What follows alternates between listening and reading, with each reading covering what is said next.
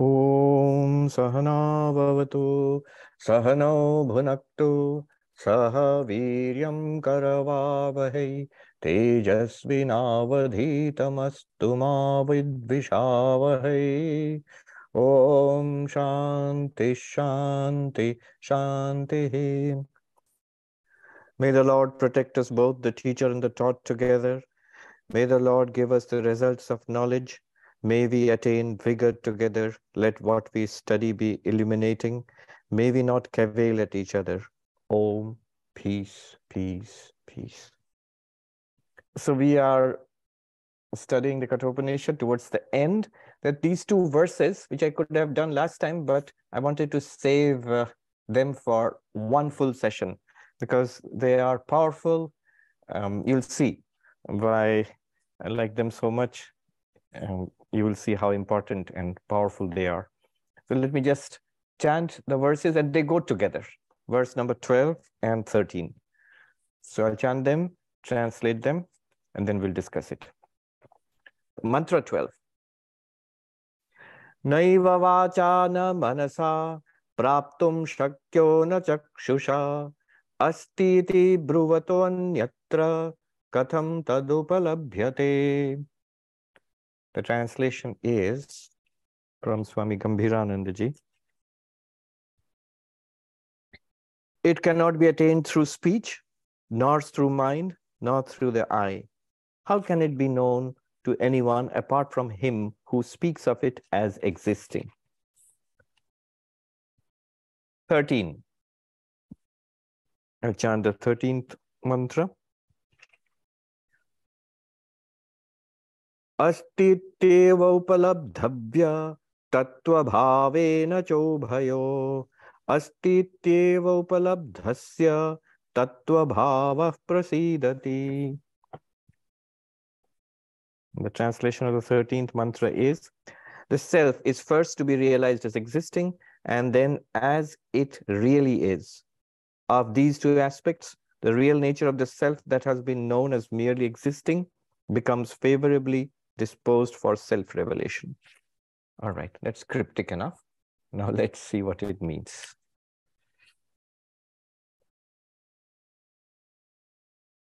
Brahman is infinite, limitless. Limitless, it's often described as limitless existence, limitless consciousness, limitless bliss, happiness, or fulfillment.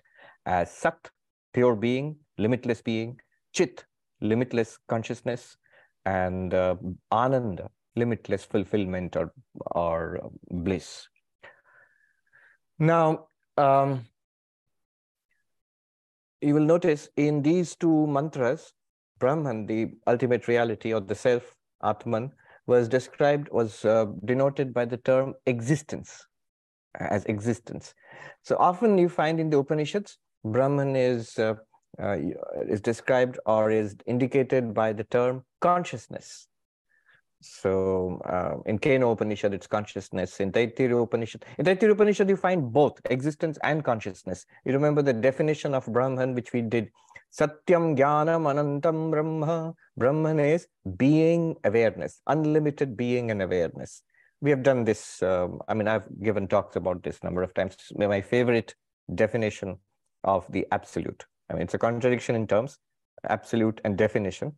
But then if you have seen those talks, you will see what it means. There, Satyam means existence. And in the Chandogya Upanishad, you find Sadeva Samyedamagra Asit. Oh dear one, all this was existence, bare existence alone. In the beginning, before all this name and form, the universe arose, it was bare existence alone. When in Chandogya Upanishad it is said, Tat Tvamasi, you are that. That means existence, Tat Sat, pure being.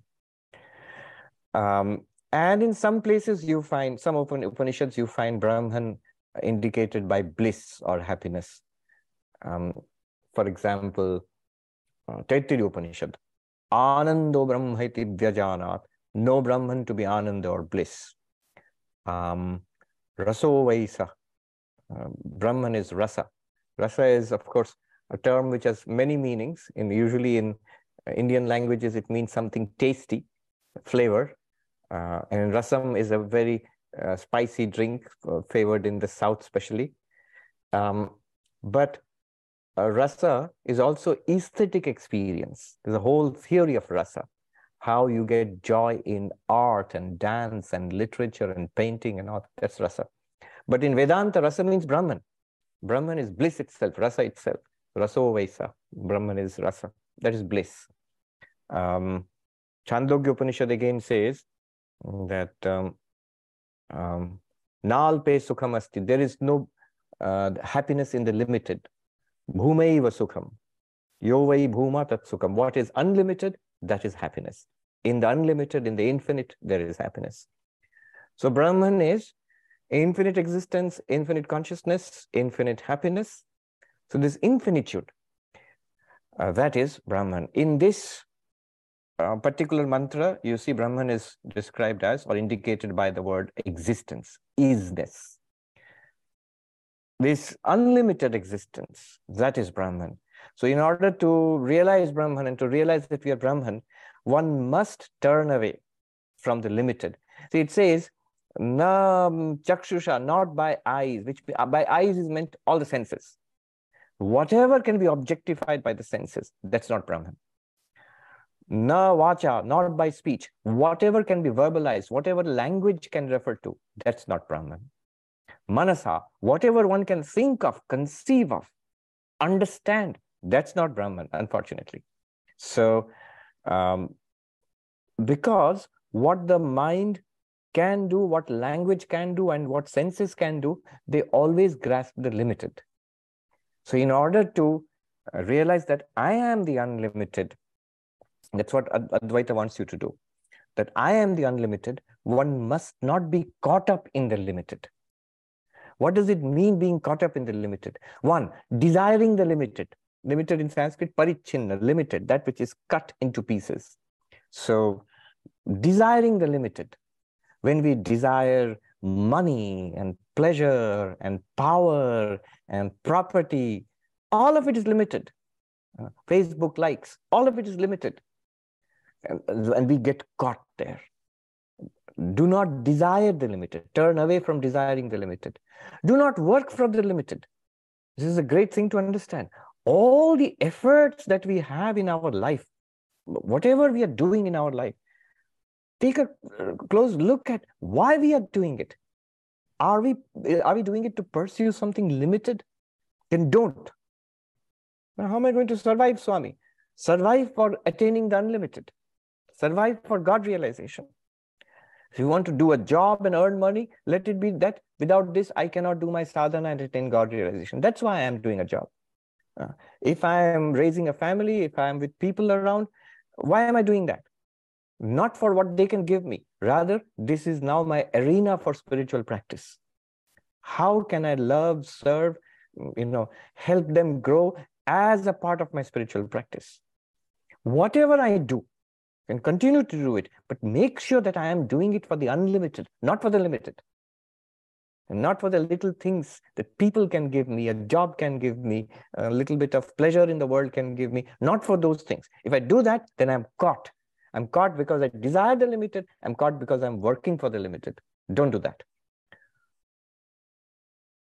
Bhavana, that means, what do I think of myself as?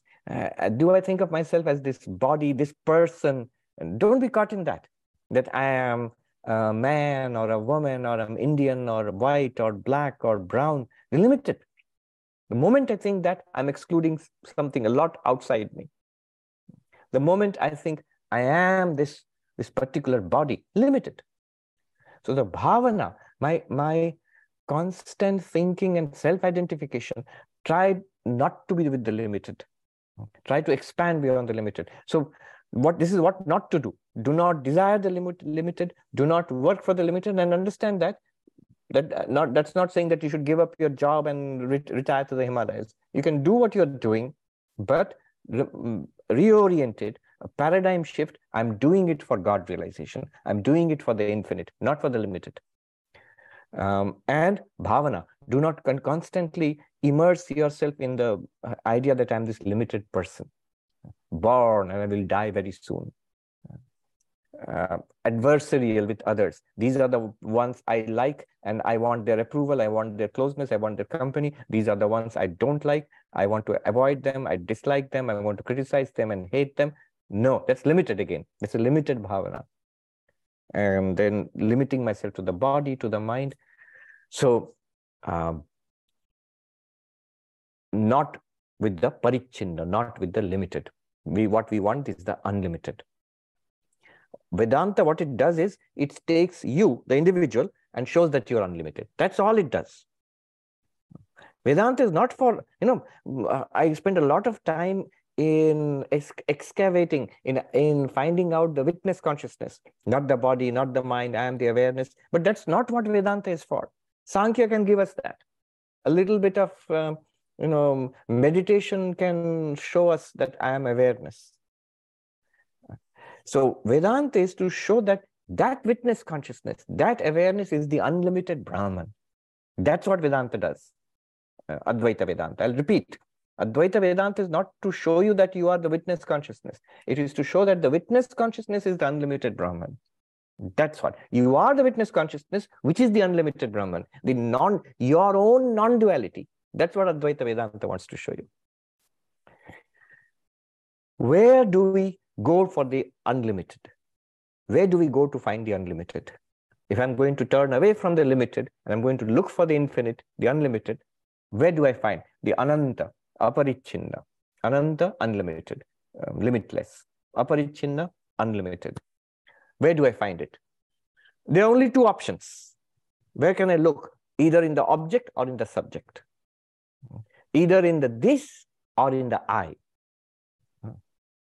This, idam, I, aham in Sanskrit. Either I can investigate this or the I, the object or the subject. And if you look at the object, when you say whatever you can designate by this, what are the objects? What does this mean? The objects to which this refers to are external, are outside. This house, this city, this person, this job, this book, this whatever this, it's an object outside. The word this refers to an object outside. As language, it's on your tongue. As the object, it's outside you. As a language, it's on your tongue. It's a word, this. And what this means, the meaning of that word this is a concept in your mind. So the whole range of this, when you say this object, are things outside, language which we use on our tongues to refer to those things, and the concepts in our mind. This is the entire range of object. This is the entire range of the word this, of this.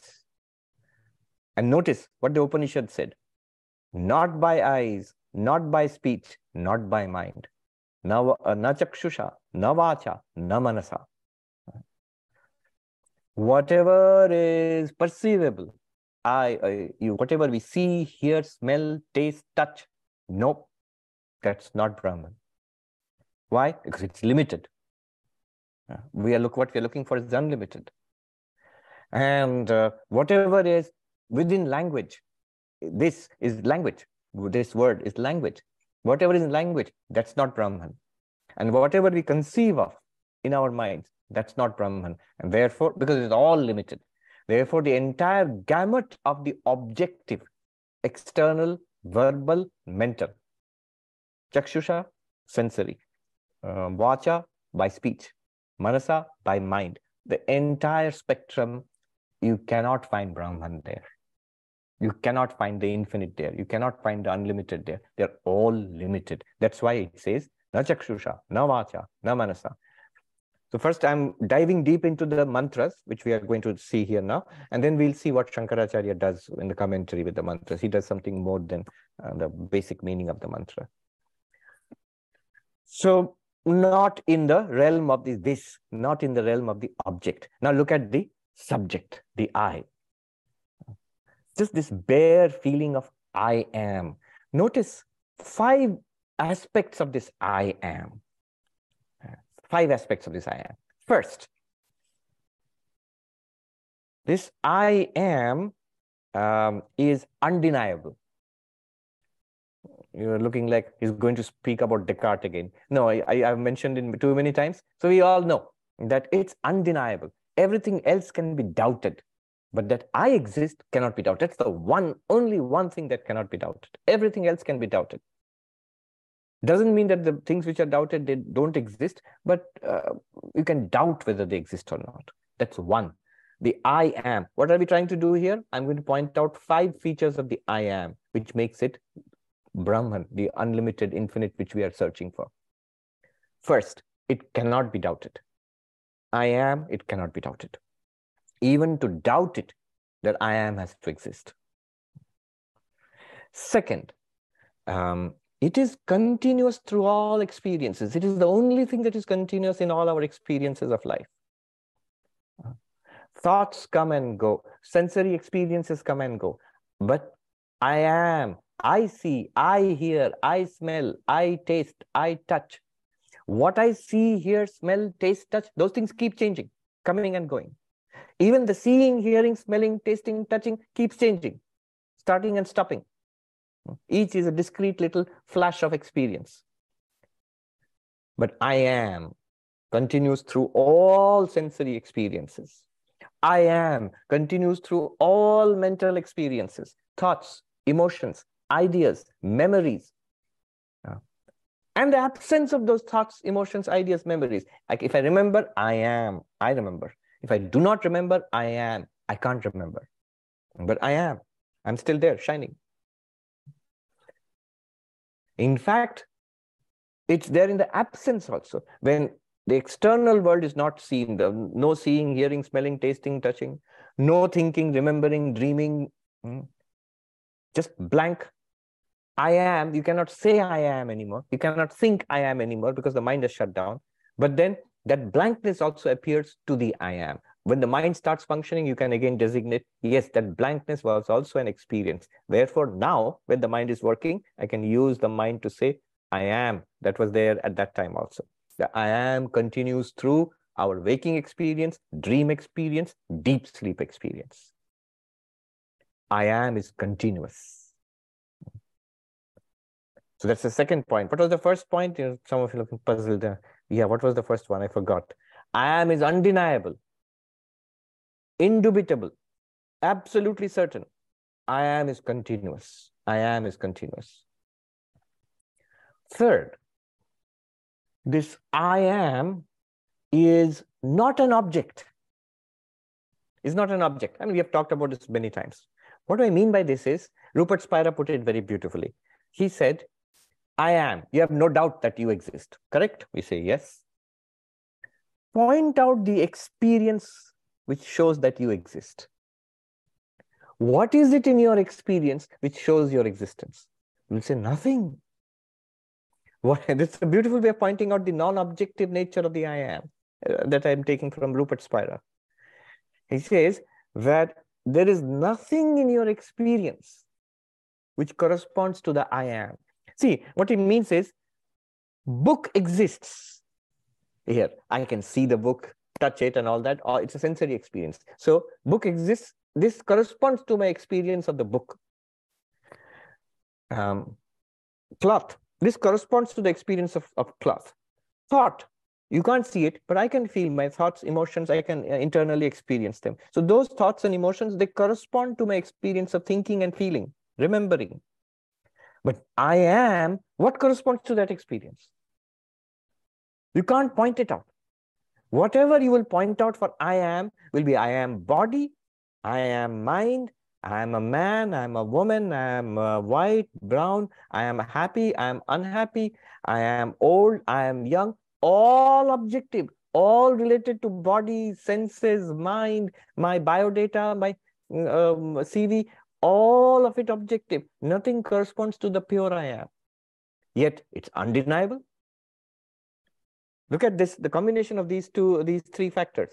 One is your existence is undeniable. Your existence is continuous. Everything else can be doubted. You cannot be doubted. Your existence cannot be doubted. Second, your existence is the only thing that is continuous in your life. Everything else is a whirlwind, a storm of, as the Buddhists say, kshanikam, kshanikam, sarvam kshanikam. Momentary, momentary, all is momentary. It's all, everything is in a flux. It's in the flux to you, the experiencer. And then whatever we consider to be our own body and mind, what we normally add to ourselves as the experiencer, all of those things are also doubtable. They can be doubted. They're also in a flux. Body is changing, mind is changing, personality is changing. Then the third one, that yet this indubitable, continuous I am, nothing corresponds to this experience. What is it? Why are we saying I am? Why am I saying there is a book? Because I'm having this experience. Here is a book. But why am I saying I am? What is that experience? You can't point to anything. Whatever you point to will be an object, body, mind, something like that. So non-object, pure subject. Fourth aspect which I want to point out is that now we look for the nature of this I am. What could it be? Well, it is existence, but not an object. It is existence itself, we can say, because it exists undoubtedly. And it reveals everything. So it must be consciousness. And it is continuous, unbroken in time and space. So it must be unlimited. This continuous, this existence consciousness, unlimited existence consciousness is the nature of I am. Satyam Jnanam Anantam. Unlimited existence consciousness. That is the nature of the bare I am. And then Vivekananda says this entire universe is a projection of the self. This I will not argue it out. I've done it on other times. It requires extensive argument. Then what about the external universe and the internal universe? The physical objective universe and the subtle objective universe. Physical objective universe, world, body. Subtle objective universe, thoughts. What about them? They are what appears to the I am. They appear to you, the I am. They appear in you, the I am. And there is no evidence that they exist apart from you, the I am. They are what is called adhyastha, superimposed upon you, an appearance in you, the unlimited I am. And what is superimposed can have no existence apart from the I am, apart from the ground of superimposition.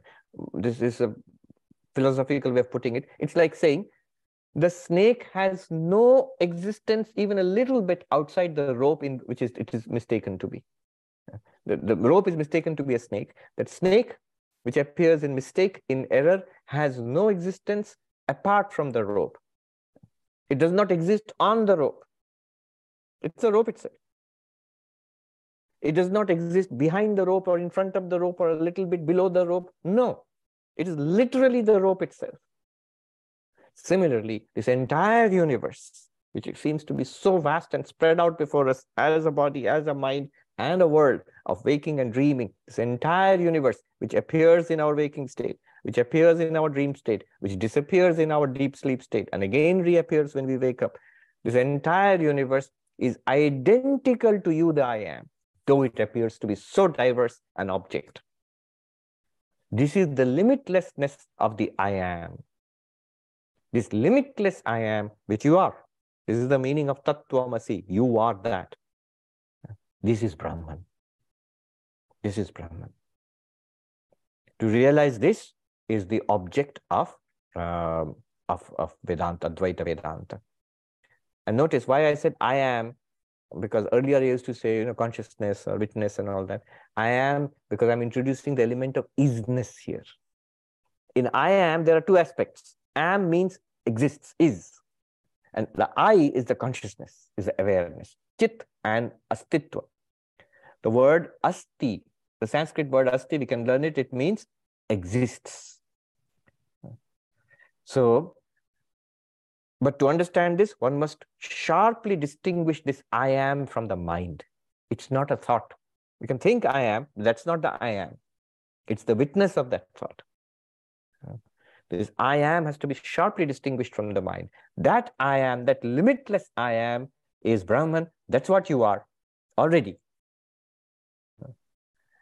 It's not that, I am a sinner trying to be a good person, adharmika trying to be dharmika. That's the mind. Adharmika, sinner, mind. Dharmika, good person, ethical person, mind. I am a devotee. I believe in God and love God, mind.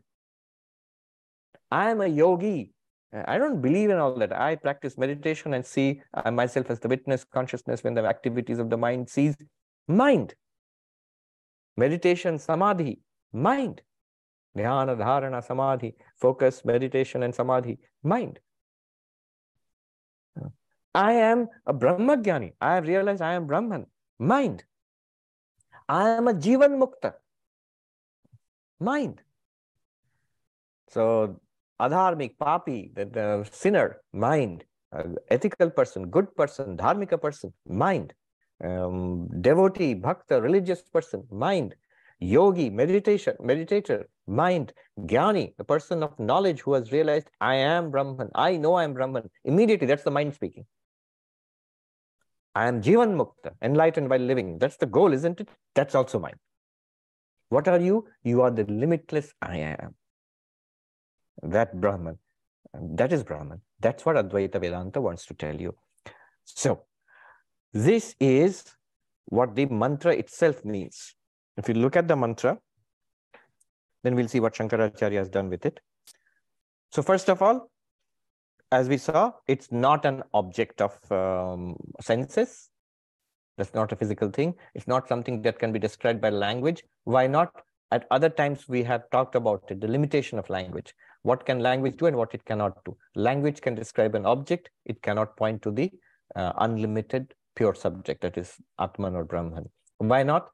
And I'll indicate just quickly in a couple of sentences and move on, because the word here says vacha, not by language. Why not by language? And are we not using language now? No. Why not by language? What can language do?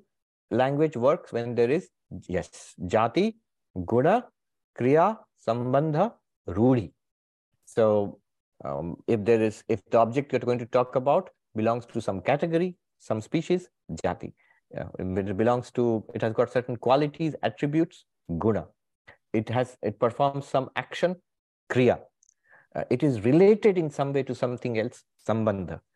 Or it's just named. In that case also, language will work. If these 5 factors are there, any of them, language will work. If these 5 are not there, language will not work.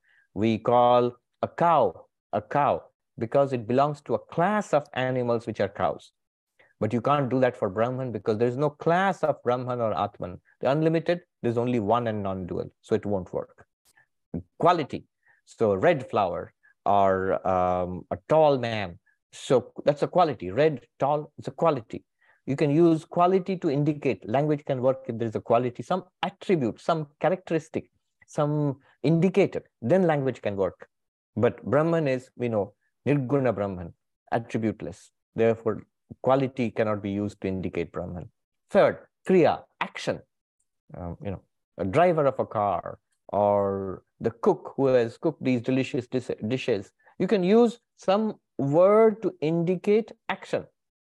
And then language will work. Some activity can be used, transaction, some activity. But you can't do that for Brahman, nishkriya, beyond any action. Then sambandha, relationship. Father, mother, guru, shishya, all of these are relationships. Can you use relationships to indicate Brahman? You cannot. Because relationship requires at least 2 terms. Dvinishta sambandha, nyaya term, definition of relationship. Relationship requires 2 terms at least. But there is no 2. Brahman is non-dual. What will Brahman have a relationship with? So Brahman is the cause of the universe? Not really.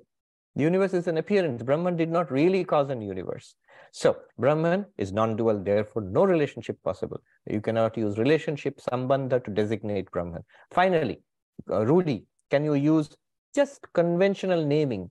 If you call someone, Ram or Sham or Gita or something, or Mary or John, just give the name. Not that it has any particular class or action or quality, just a name. This person from now on will be called Ram. Can't you do that? Can't you do that for Brahman? But to do that, to name something, you need to point it out. If I just say that's John.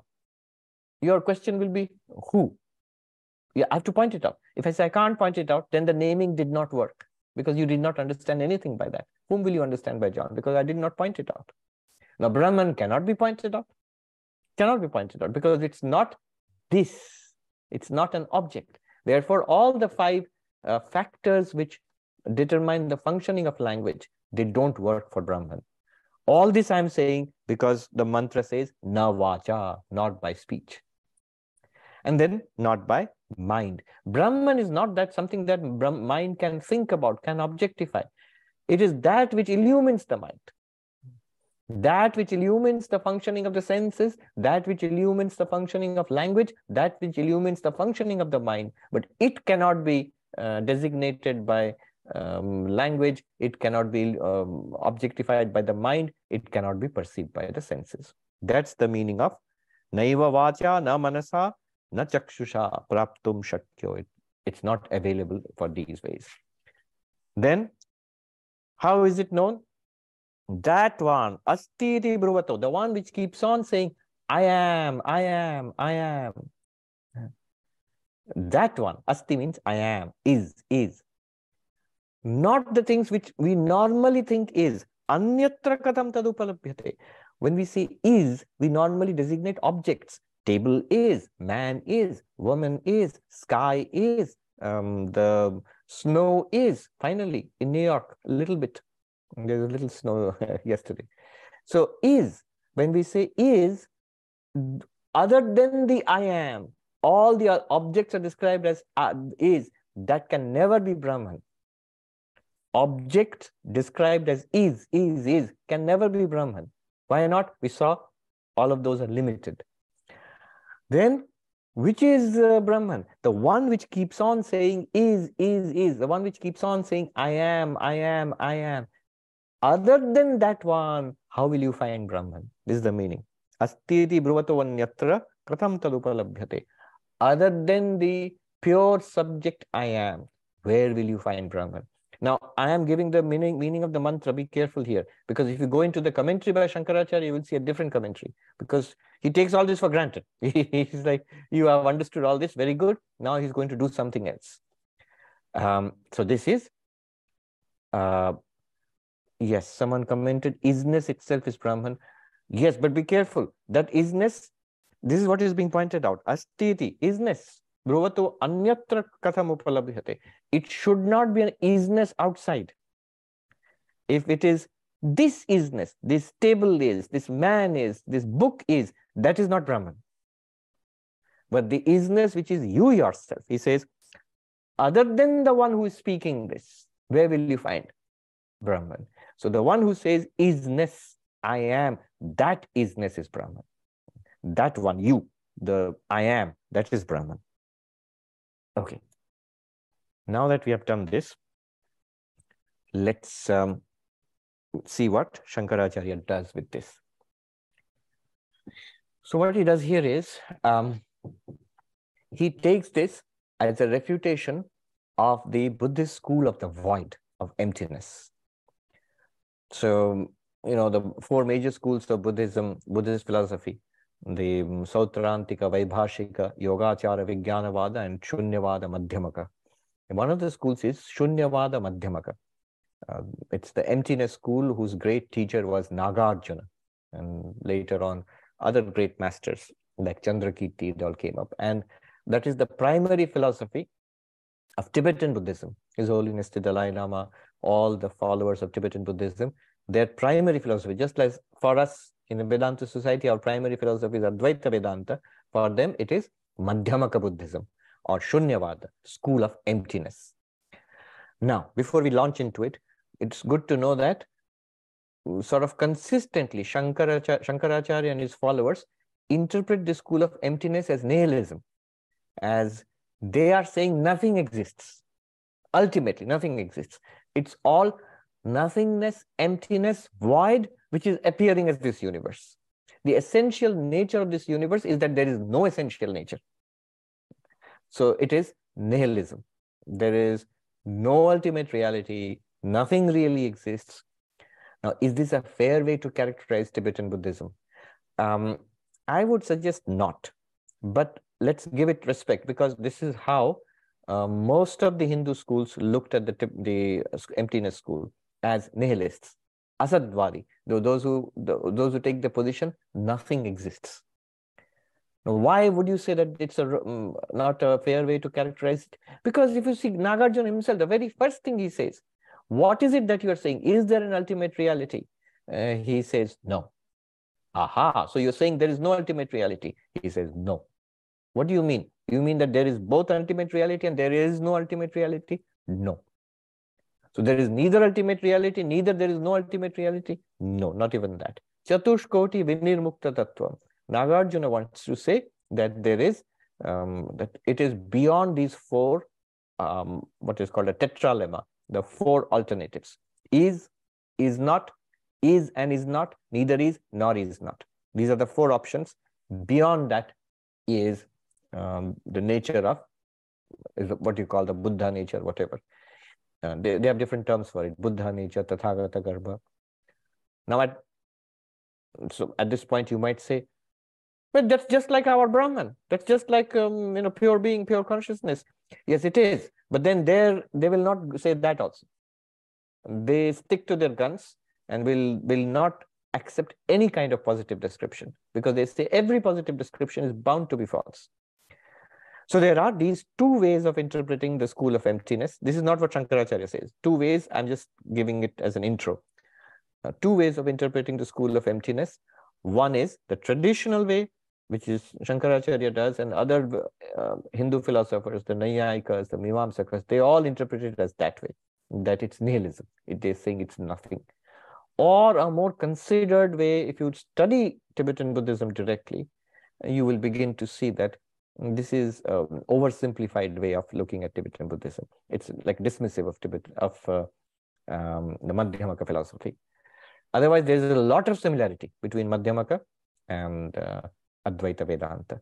In fact, which is why the dualists always attack and criticize the Advaitins and call them Prachanna Bodha, crypto-Buddhist. You guys belong to a Buddhist camp. You guys are not Hindus. That's what we are charged with. But traditional Advaita commentators reject the school of emptiness as nihilism. So that's what's going to happen here. One more thing can be said in their favor, the traditional commentators, the Shankaracharya and others. In my study of Tibetan Buddhism under Professor Garfield, I noticed in the old commentaries in Tibet, when there's a lot of debate between different masters, Tibetan masters, the one way they would attack their opponents, one Tibetan teacher attacking another opposing Tibetan teacher, they would try to prove that the other guy is a nihilist. What you are saying, the way you are teaching the school of emptiness, that is tantamount to nihilism. And that's a way of defeating the opponent, if you can prove that your opponent's view is nihilist. Now, my point here is, I pointed it out in the class, my point is that if the emptiness school, the Tibetan Buddhist masters themselves for centuries have accused each other of nihilism, then we can forgive Shankaracharya and other Hindu teachers who think that the emptiness school is nihilism. So it can be perilously close to nihilism. That's the problem. All right.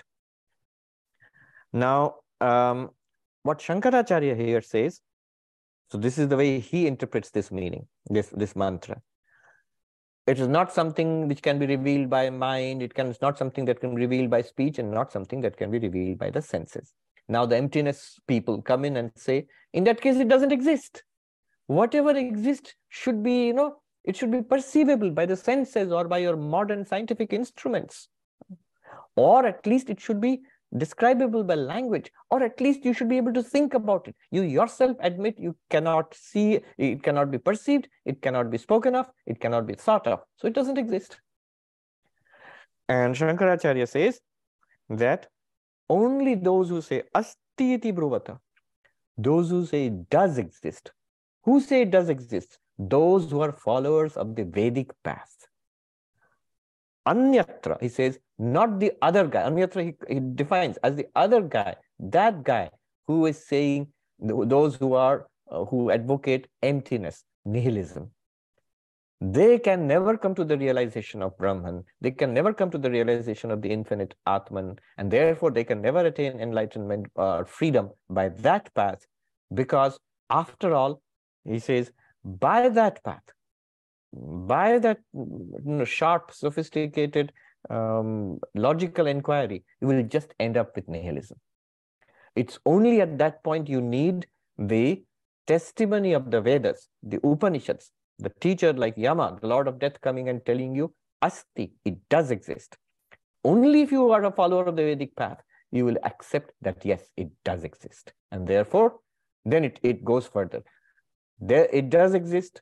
And then you will be told it is the I am. And then the unlimited nature of the I am will be shown to you. And then you will realize that I am Brahman. But this will never happen if you follow that path of nihilistic, the path of the emptiness school, who says that it doesn't exist. There's nothing, no ultimate reality. So this is the take which Shankara has.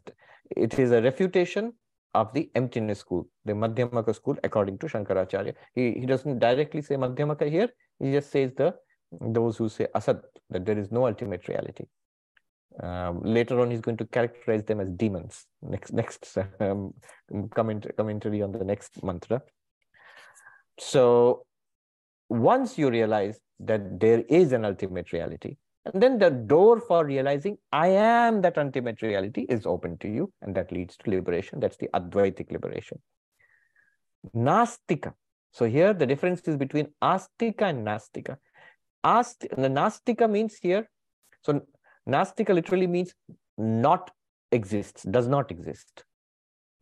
So the technical definition of the Nastika, the word Nastika in Sanskrit and many Indian languages means atheist, one who doesn't believe in God. But the technical definition is those who do not accept the testimony of the Vedas. So Shankaracharya points out those who do not accept the testimony of the Vedas, in spite of their fine analysis, they'll end up with nihilism, nothingness. But those who do accept the testimony of the Vedas, they will be told that this entirely non-objective, non-object, not an object of senses, not an object of speech, not an object of mind. This is there. This is the Atman. This is Brahman. And then you start with the Nastika, who says that there is no ultimate reality, does not exist. You come to the Astika, those who follow the Vedas, they say it does exist. Now in the Astika, the Vedic Astika means it does exist. Those who follow, those who accept the Vedas. So those who accept the Vedas, they have two camps there also. The dualistic schools who accept Brahman exists, Asti, on the testimony of the Vedas.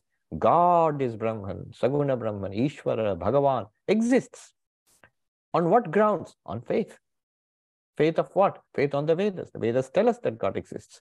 So that is the dualistic school. The non-dualistic school goes a little further. It exists, but I am that. I am that. So not only Asti means exists, but also Asmi, I am that. Asti means it exists. Asmi means I exist, I am. What advantage is there? You see, the moment you introduce Vedas, and on the basis of the Vedas you overcome nihilism, what will the Buddhists say? I don't believe in Vedas. You're just going on faith. You're just believing things. But the moment in Advaita Vedanta, that argument doesn't hold true, because we ground it in the one undeniable thing, which is I am. Nobody can deny it.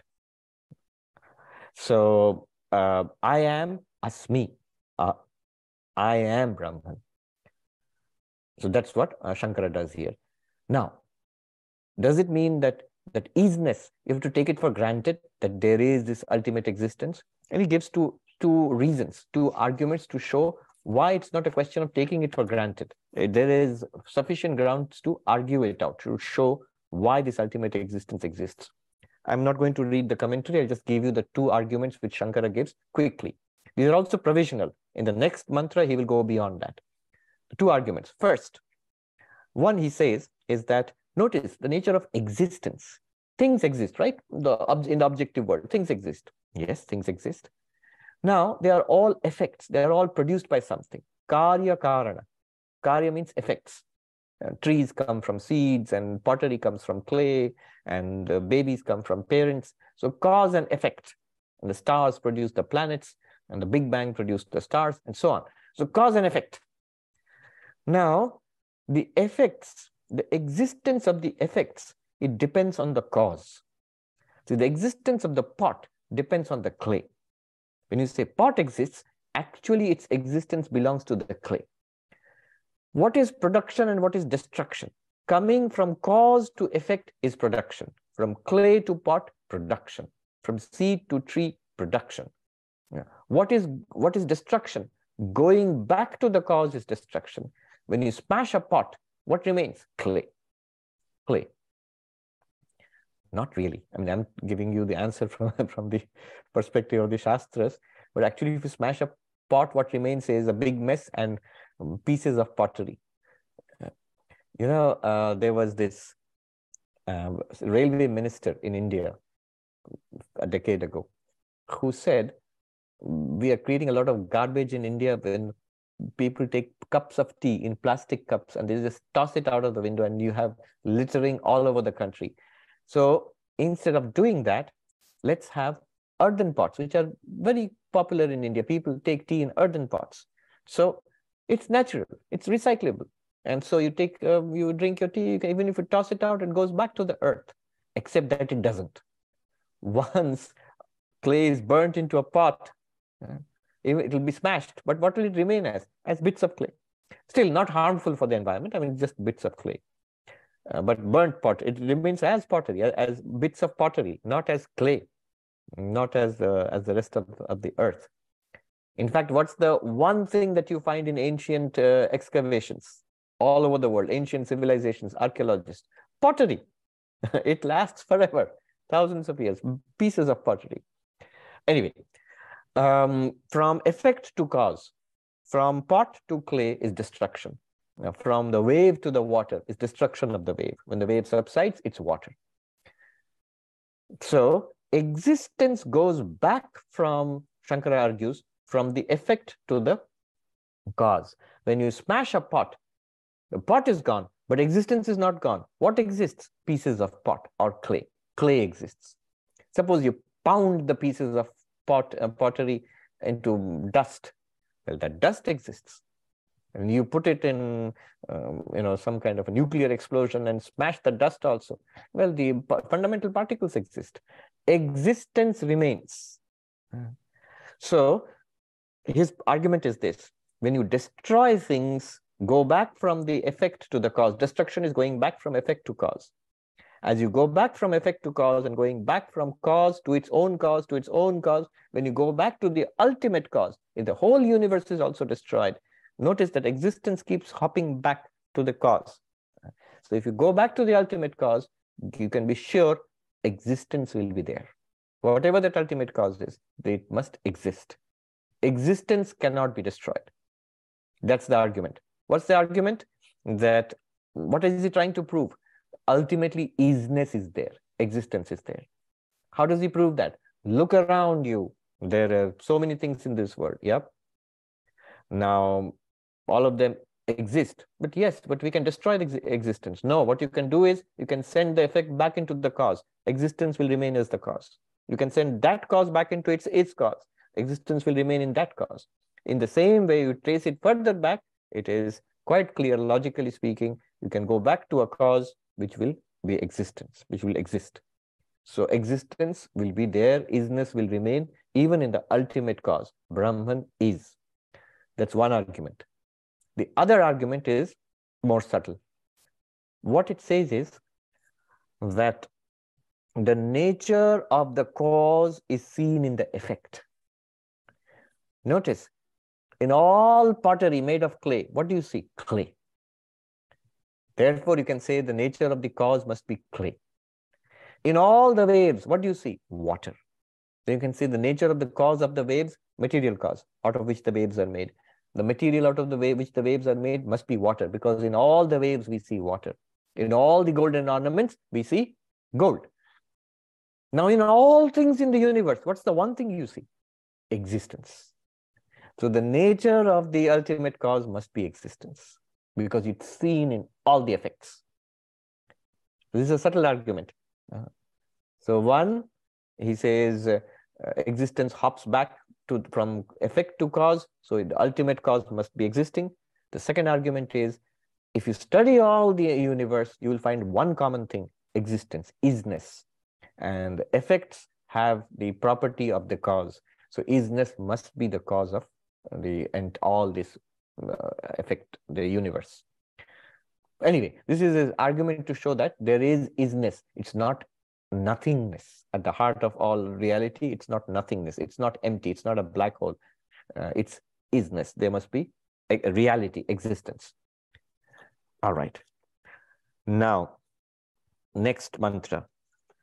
Once you realize this isness, next what happens is that the door to realizing I am that isness becomes open. So that's the next mantra. Astiti upalabdhabhya. Once you realize isness, then tattva bhavena chobhayo. When you realize the true nature of that isness, what is the true nature of that isness? I am. And that I am is neither cause nor effect. See, this is very easily understandable in terms of Mandukya. In Mandukya Karika, Mandukya Upanishad, Mandukya Karika, what we just said, the ultimate cause is isness. That is the third part of the four aspects: waking, dreaming, deep sleep, and turiya, the fourth. Gross, subtle, causal, turiya, the fourth. Those who have studied Mandukya, they know what I'm talking about. This ultimate cause of all existing things is the third aspect. What is the third aspect? The causal, Ishvara, existence, consciousness, bliss, with the power of Maya as the cause of the entire universe. Ultimate cause of the entire universe is Ishvara, God, from which the entire universe is projected. So that is the third aspect. But that's not the ultimate reality. The ultimate reality is beyond Ishvara also, which is Turiya. At the level of Ishvara, you cannot say, I am Ishvara. It will never work. You are a Jiva, and Ishvara is Ishvara. God is God, and you are a sentient being. But beyond God and beyond the sentient being is one existence, consciousness, bliss, one I am, neither cause nor effect. That is what he calls Tattva Bhavena, the real nature of isness, which is neither cause nor effect.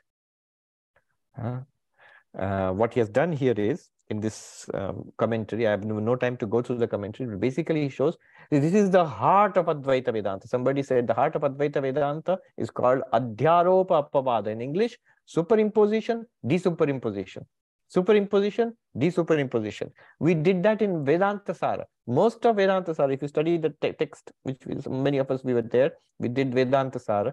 Most of it is superimposition, desuperimposition. What did we do in Vedanta Sara? There is one non-dual Brahman, existence, consciousness, bliss. In it appears, not a second reality, appears the power of Maya. Because of the power of Maya, this one non-dual Brahman now appears as space and air and fire and water and earth. By a combination of the subtle elements, mind is produced, subtle bodies are produced. Then they combine to form gross elements. By the gross elements, the physical world is produced. Do some of you recall? It's Vedanta. And then we come to this entire physical world where we are embodied in a physical body. We have a mind. This is what the world is going on. From there, now we beat a retreat. If we investigate, this physical world is nothing but the five elements. And the five elements are nothing but Maya. And Maya is nothing but existence, consciousness, bliss. Why do we do this? Because we have to start here. We have to start right where we are, as a person, as a body, as a mind, as a consciousness in body, mind, as an embodied I am, as a limited I am, as we feel. There we have to start. We can't start theoretically as a non-dual Brahman. That won't work. So we have to be taken from where we are back to our real nature. So Adhyaropa is superimposition. What is superimposition? Non-dual Brahman, the pure I am. You impose it. You see it as mind, body, world. What is desuperimposition? You realize you go back from the mind, body, world to your real nature as pure I am. Then you realize I am what you are. How do you do that? First, you do what is done in the first mantra, the 12th mantra.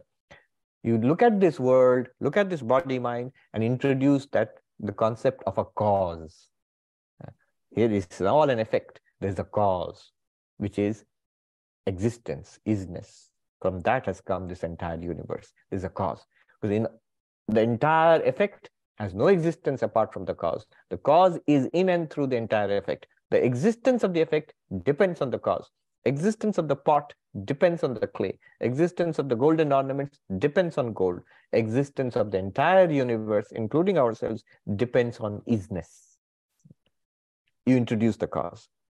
And then you show that the entire effect is an appearance in the cause, has no existence apart from the cause. If the effect has no existence apart from the cause, then the cause is not really a cause. It is just bare existence consciousness, please, or bare I am, or bare isness. I repeat that. If the effect has no existence apart from the cause, if the effect is just an appearance, Jagat Mithya, this is where the falsity of the world is introduced. If the world is an appearance, then you cannot really say that Brahman has produced a world. Brahman has created a world. Brahman is a cause and the world is an effect. You can't say that. Brahman is not really a cause. Brahman is just Brahman, pure being, a pure isness, pure awareness, a pure bliss. And that is what you are, Tattvamasi. This is what he's pointing out. What was said here? Once you realize the isness, then the real nature of isness will reveal itself to you. Well, how did you realize the isness first? In the 12th mantra, as the cause of all existing things. Existence is the cause of all existing things. Isness is the cause of all things you designate with is. Then what is the real nature of the isness? It's actually not a cause.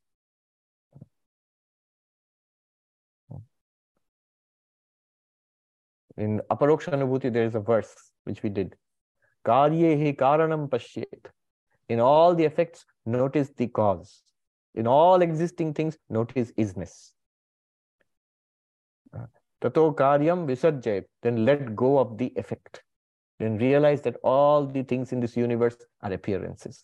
Karanatvam tato gachet. Avashishtam bhaven munihi. Then the causality of the cause is lost. And the causality of the isness is lost. It's no longer a cause of anything. It just is. What is that then? That's the beauty of that verse. Shankaracharya says, he says, it's not that there is some isness which is Brahman. It's avashishtam bhavet munihi.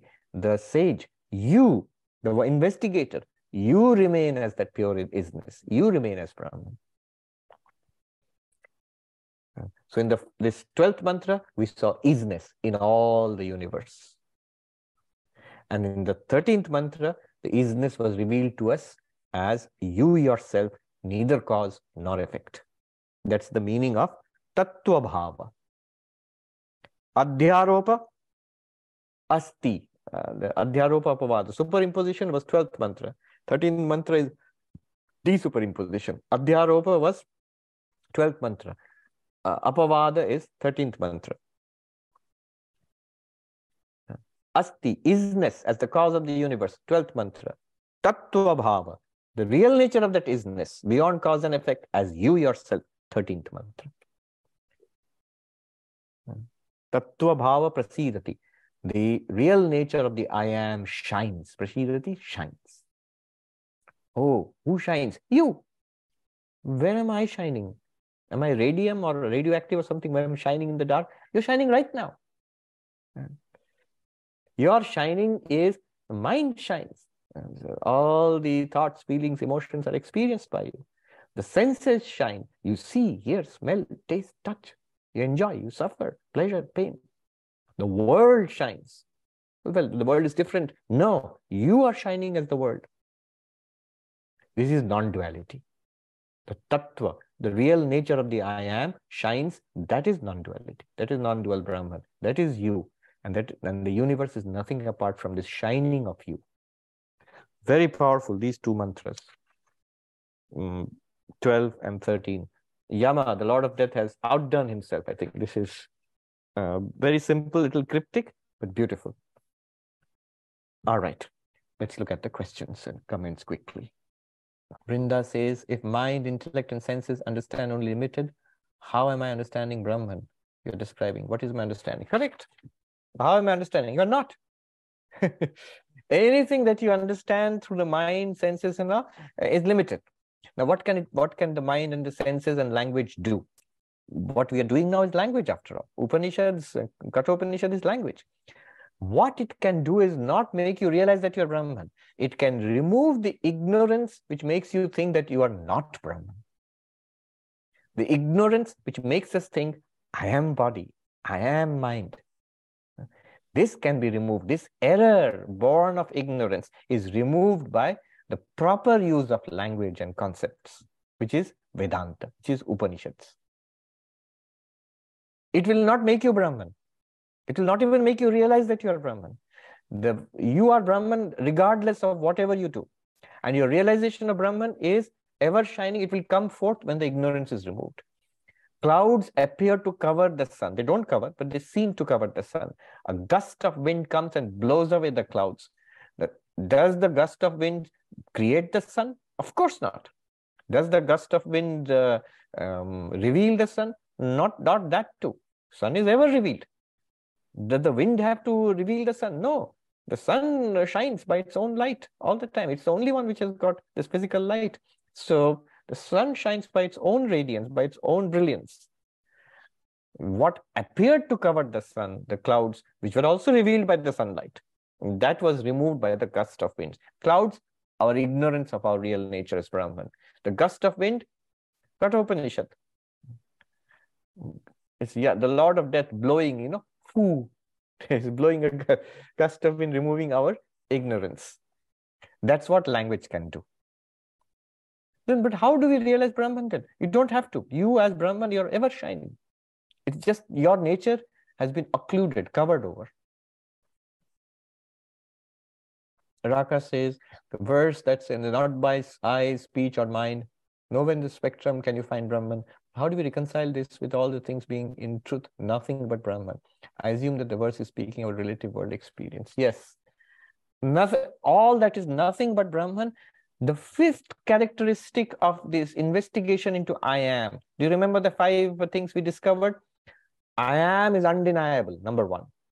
I am is continuous in waking, dreaming, deep sleep. I am is not an object. And the nature of I am is existence consciousness, unlimited existence consciousness. Or each of these steps you have to consider carefully. A lot of philosophical work has to be done here. Unlimited existence consciousness. Then the 5th stage follows easily. Then what is this entire universe? If I am the unlimited existence consciousness, this universe cannot be a separate thing from me. If it is separate, how am I unlimited then? And there is no evidence of this universe existing separately from the unlimited existence consciousness. It appears to this consciousness and it exists in borrowing from this existence. It appears to you, the consciousness. It exists in you, the existence. And therefore, it is not apart from, not a second reality apart from you.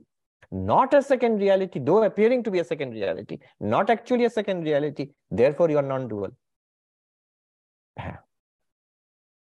In that sense, everything is Brahman. Because it's nothing other than, in the sense that everything in the dream is mind. People, cats and dogs, sky and earth, whatever you see in the dream, yourself, all is mind. The dreaming mind. Similarly, everything in this universe, whatever you see, is nothing but consciousness existence, isness awareness. But remember that isness awareness is not the body-mind mixed up isness awareness. That has to be carefully separated. Rick says, verse 9, which we studied last week, said that the intellect ruler of the mind resides in the heart. Raman Maharshi said self is in the heart, and the heart itself, usually intellect start to reside in the head. Please comment on intellect residing in the heart. Intellect in the head, I'm not sure how much the ancients, Vedantis, Sankhyans, yogis, how much they knew about the functioning of the brain. So all the texts, the mind, intellect, mind is all said to be residing in the heart. Now, it doesn't matter really, because they're not talking about the physical heart. Shankaracharya makes it very clear. Heart, Hridaya, he calls it Buddhi Guha, the cave of the intellect. It's our understanding, the faculty of understanding the intellect, that is what is called the heart. Now the self, Atman, is said to reside in the heart. How? What resides in the faculty of understanding? What resides in the mind, intellect? Consciousness, Atman. You shine. Where do you first shine? On the intellect, on the faculty of understanding. How do you shine? As as the consciousness, the conscious, reflected consciousness in the buddhi, in the intellect, in the ego. Ego has two aspects: the sense of I-ness and awareness. So and that awareness is not the Atman; it's a reflection of the Atman. So the intellect, the mind, the buddhi, whatever you call it, in a larger sense, antakarana, mind, intellect, memory, ego, all of it together. In a narrower sense, the ego itself. It's like a mirror. And your face is reflected in the mirror. But you are neither the mirror nor the reflected face. You're the real face here. You are not the mind, not even the reflected consciousness in the mind. You are the real consciousness. So in that sense, consciousness is said to reside in the heart. What is the heart? The intellect. What resides in the intellect? Reflected consciousness. And where is this reflected consciousness? It's indistinguishable. It's inseparable from the real consciousness, just as moonlight is actually inseparable from the sun. From the sun. What do you mean? Moonlight can say it's inseparable from the moon. But without the sun, no moonlight. So in the same way. Now, Ramana Maharshi would talk about the heart. He gave a lot of importance to the heart, but he meant it in a deeper sense of the source of everything. So pure consciousness, what he was pointing towards was the pure consciousness reflected in the mind. He was not interested particularly in the mind, not even in the reflected consciousness, but he saw that as the doorway to the pure consciousness. Just as, how can I trace out my real face? I look at the mirror, look at the reflected face in the mirror, and then I trace it back to me, the real face. Similarly, that's what Ramana Maharshi did. Not only that, he would go even further, and he would identify the heart with pure consciousness, or the Atman itself. There he is no longer talking about the intellect. He's talking about the Atman, or pure consciousness. He's no longer talking about intellect, no longer talking about reflected consciousness. He's talking about the Atman, pure consciousness, I am itself. Consciousness cannot be doubted. The sense of I seems to be a supposition. Yes, ego is a supposition. It comes and goes. Whatever comes and goes is that sense of I. That comes and goes. However, notice, you never think of consciousness as an object. If you try to understand what consciousness is, it will always be intimate with you, the I, the self. So that's what's meant by the I am. What is a supposition, what comes and goes, is the ego. That's normally what we mean by the I. That comes and goes. That disappears in deep sleep. But the real self doesn't disappear in deep sleep. So when I said I am, I meant the real self.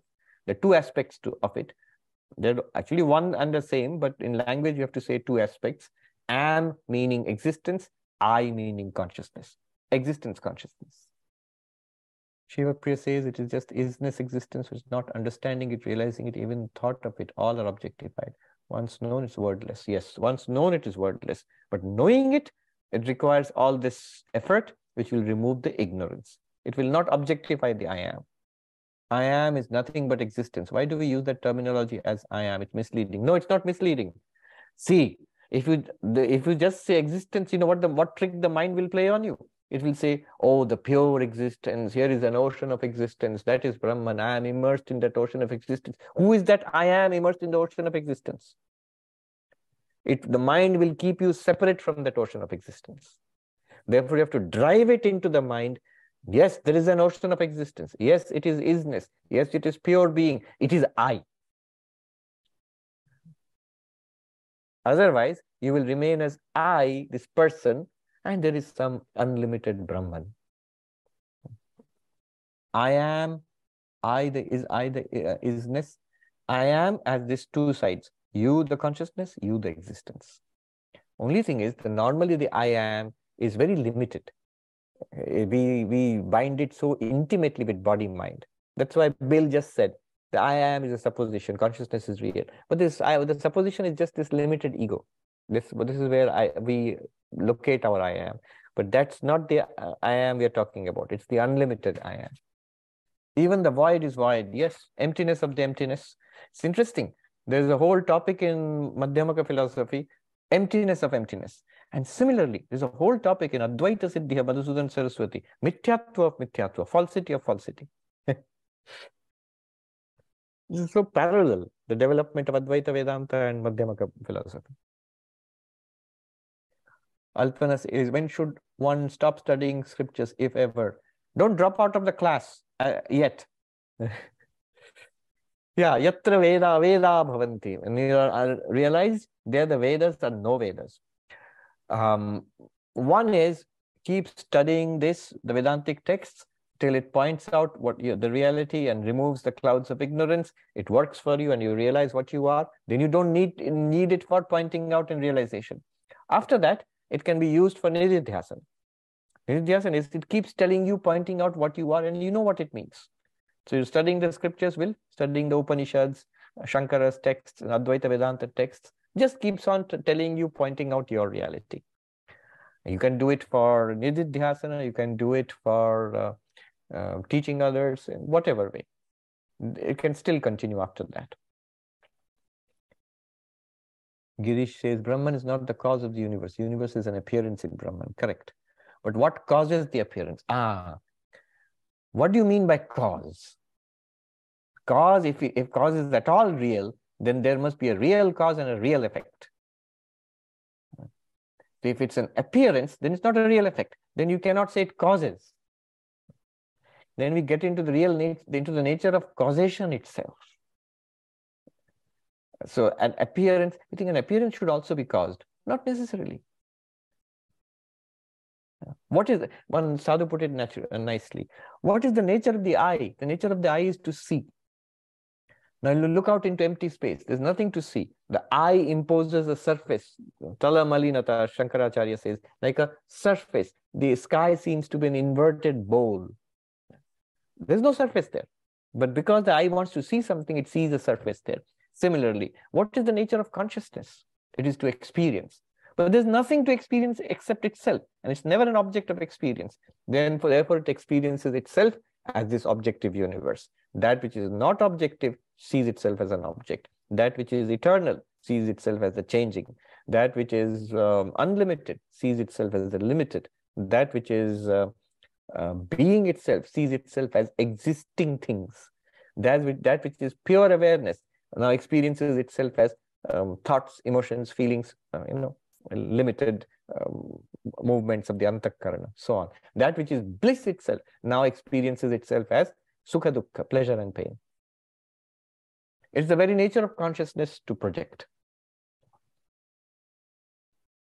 Why, if you ask why the projection itself, why the appearance itself, Gaudapada's answer is Devasya Shobhavayam. This is the very nature of the shining one. You, the shining one, your very nature is to shine forth in these ways. Now, if you say, no, there should be no appearance. Brahman should exist by itself. Very good. It does in Pralaya. When in cosmic dissolution, entire universe disappears. Brahman exists. In deep sleep, no appearance of the universe, no appearance of the mind, just you exist as Brahman. See, what can poor Brahman do? It can either appear or not appear. If it appears, we'll ask, why is it appearing? Okay, then it disappears, does not appear anymore. Now, why is nothing appearing? What a useless Brahman. Can't it at least appear? Okay, then it appears. These are only two things a Brahman can do. But in reality, not a cause. Is the world as it appears to an individual simply a manifestation of the vasanas? Yes. So many of these questions we take up. I'm just thinking. Abhijit Champanerkar had suggested that we take up, and some others have suggested we take up Adhyasa Bhashya, the Shankaracharya's classic introduction to the commentary on the Brahma Sutras. So I think I'll do that. We have a few classes after Kathopanishad is over. Then there will be a break of a month or so because I'll be traveling in India. So in that time, after we finish Kathopanishad, which will be over next Wednesday, we'll have a few more classes. We can at least make a beginning at the Adhyasa Bhashya. Let's see. Many of these questions you will see, these are the issues, which the deep issues in Advaita, which are raised in Adhyasa Bhashya and answered. So is Maya an effect? No. Can Turiya Turiyatita be close to void of Buddhist being Nirgun Niraka? Yes. Priya says, I missed the 4th and 5th features of I am. You can do it in many different ways. This is the way I did it. I can repeat again. When you investigate the I am, first you notice it is indisputable, indubitable, can't doubt it. 1.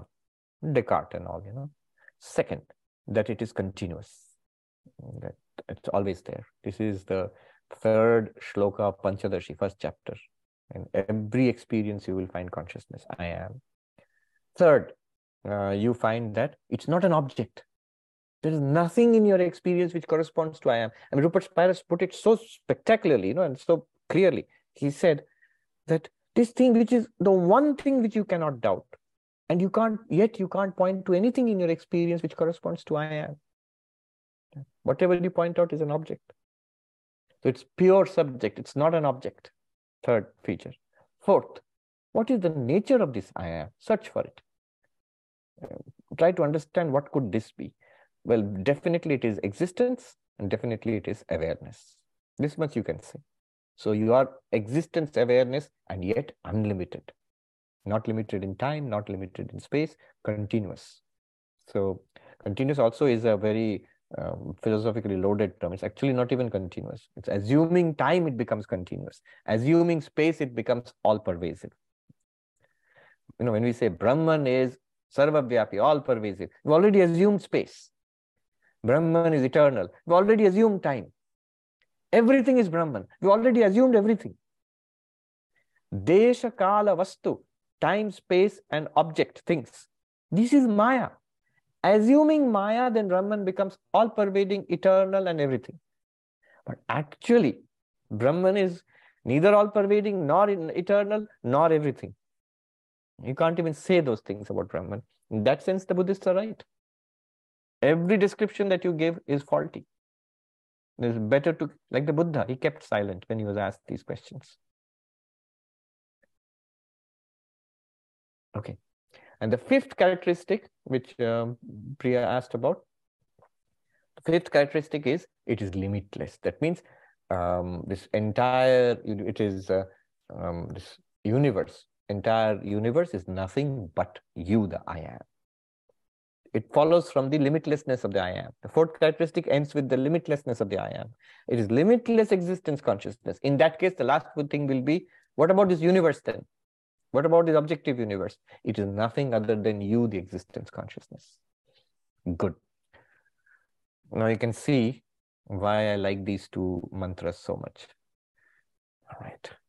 Om Shanti Shanti Shanti Harihi Om Tat Sat Shri Ramakrishna Arpanamastu.